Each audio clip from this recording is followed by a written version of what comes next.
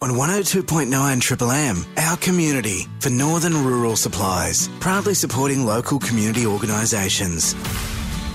102.9 at Triple M for our community this week. I'm catching up with Kylie from Lottery's House, talking about the upcoming Chili Festival. TJ, how are you? Yeah, very, very well. Exciting times. Last time we spoke, it was just announced that the Chili Festival was going to be back on, but since then, a lot has happened. We know what sort of competitions they're going to be. We got some vendors, some prizes, and we're going to be calling out for more store holders and chili eaters. But we'll start off with the Chili Fest itself. We've got a date now. Last time I spoke to you, we didn't have a date. It's obviously the 13th of September. So it's in a couple of weeks. Oh my gosh, wow. 2 weeks' time. Food vendors. We've got Bushy's Pizza. Yep. We've got Combi Keg coming down as well, selling drinks from their van. We've got the Bayo Bun van. We've also got Lime Leaf Cafe doing some sushis and bento boxes as well. So yeah, very nice. The food aspect of it's going to be brilliant. On the 13th, yeah, like you said, like less than 2 weeks away. It's coming up pretty quick. So for the people who like to cook with chilies and wouldn't mind putting them on display and getting tasted by the different judges, what sort of competitions, what categories are available for people to enter? Yeah, so we've got 3 categories this year. So we've got the chili jerky, which is always a favourite. We've got the condiments. A lot of the blatchans and stuff like that can come through that one. Mm-hmm. And also our desserts, which is sounding a bizarre one, but it's actually one of the most popular. Yeah, right. I remember when we spoke about this last year, I was like blown away. I was like, chili desserts, but like a lot of people are entering that one.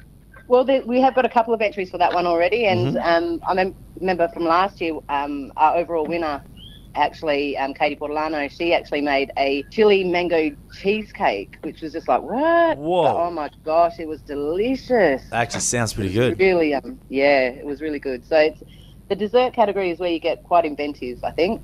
Yeah, absolutely. Now, it is less than 2 weeks away, but you guys are looking for more store holders and calling out for people to try the chili treats and possibly get down to judging. So what's the best way to contact you if people wanted to bring down their stall or they wanted to put their hand up?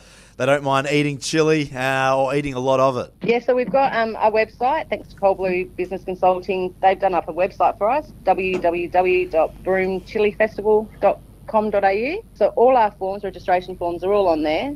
They can also have a look at some of the photos from last year as well. Store-wise, we have got a few, but we're looking for a lot of crafty ones. We need a couple more crafty ones. So if you're into your crafts, get in contact with me for sure. Didn't mention the chili eating, so we've only got one competitor in that. So if you reckon you've got what it takes to eat the hottest chili in the world, come and see me down at Lottery's House as well. But there's heaps of stuff to do for the kids. We've got live music.